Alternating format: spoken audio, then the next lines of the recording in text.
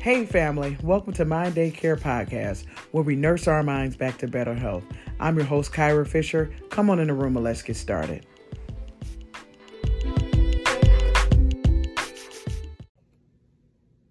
Hey family, welcome to another episode of Mind Day Care Podcast. I'm your host, Kyra Fisher. Come on in the room and let's get started. Okay, I'm looking kind of young, y'all, for those who listen, and I got my Adidas sweat jacket on. I'm looking like a college student, got my bun on, a lot going on. Broke a couple of my nails. So I can't wash my hair quite today. So I had to just settle in that. But all of that, in regards to my hair, my nails, and working and being tired, man, I'm just be so transparent. I had just a real grogginess at work today, and I had to really check myself. And so last week in the episode, I talked about opposite reaction when you have an emotion that is not an effective emotion. And we know what those ineffective emotions are that linger.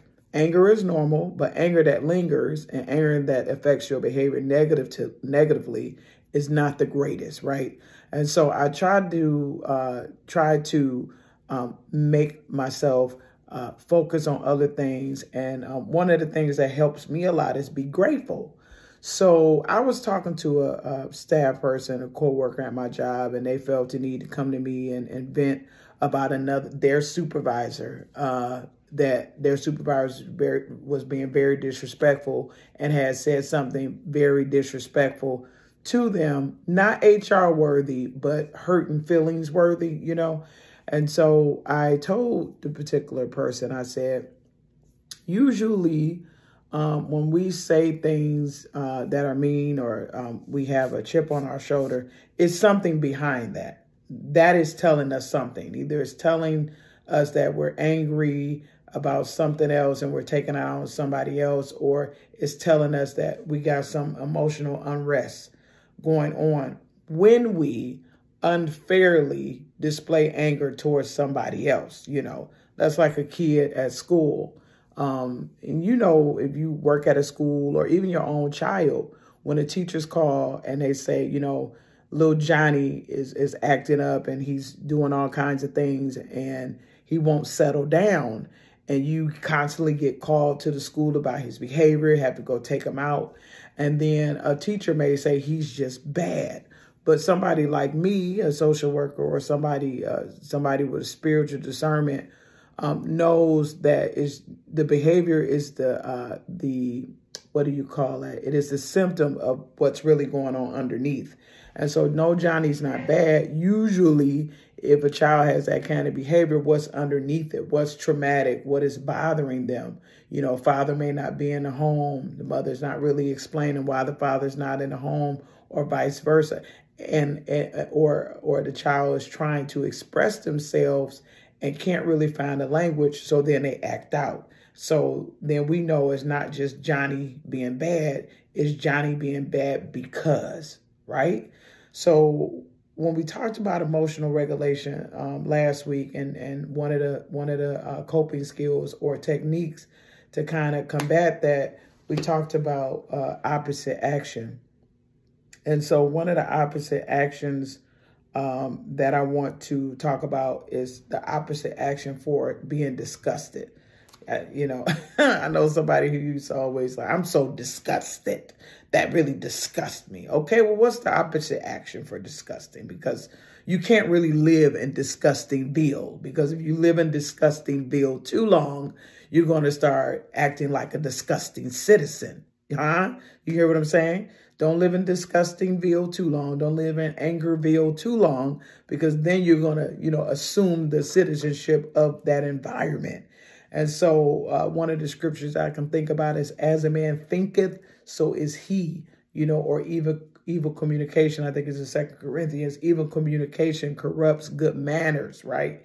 So as we're complaining or having emotional distress, if we continue to do that without a resolution, it will begin to corrupt our goodness. It will begin to unsettle our emotions, and therefore our emotions will become unregulated, And so we have to begin to regulate those emotions, because the nugget, and write this down if you're writing it down, whether you're spiritual or not. The nugget is the negative emotion, or in church, we say the enemy, right? The enemy will use you to take you out. Okay, I passed the plate. Pass the plate. That was a nugget. The enemy will use you to take you out. He will use your own thoughts. My camera just adjusted. My camera was like, amen. That was the adjustment. That it use your own thoughts and your own negative emotions to take you clean out of here. Usually somebody who is having suicidal thoughts or ideations that we call them, or thoughts, is usually something internal, and usually the demonstration of it all comes through that person, through ourselves, right? So I've seen where our own emotional dysregulation can just take us out of the game, can take us out of communication with our loved ones, can take us out or stop having communication with friends. Your internal unregulated emotions will get you not wanting to go to church. It will get you not wanting to trust God. It will get you in this realm of leading into depression and anxiety. And guess where it's all originating from as far as keeping it going? It's right here in the mind. If you're on the podcast, listen to the radio, I'm pointing at my mind. And so every battle, and I know you probably heard what I'm getting ready to say, but I'm going to say it again for the people in the back, okay? Every battle is lost and won in the mind. Come on, say it with me. Every battle is lost or won in the mind, which one we're doing.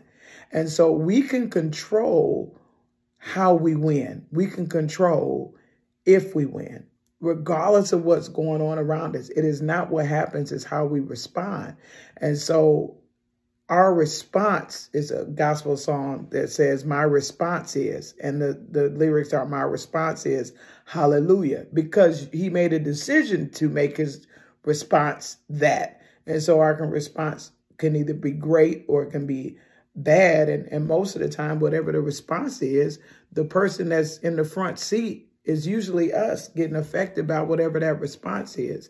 So it's not what happens to us, it's how we respond. So going back to this gentleman that came up to me at work today, talking about his emotional dysregulation or whatnot, I said, okay, the person that you're angry with, I want you to look at it from this point of view, that can you agree that to a certain extent, some of us have experienced some really, traumatic things. I had to pause, y'all. My battery is kind of dying, but I'm going to say this part.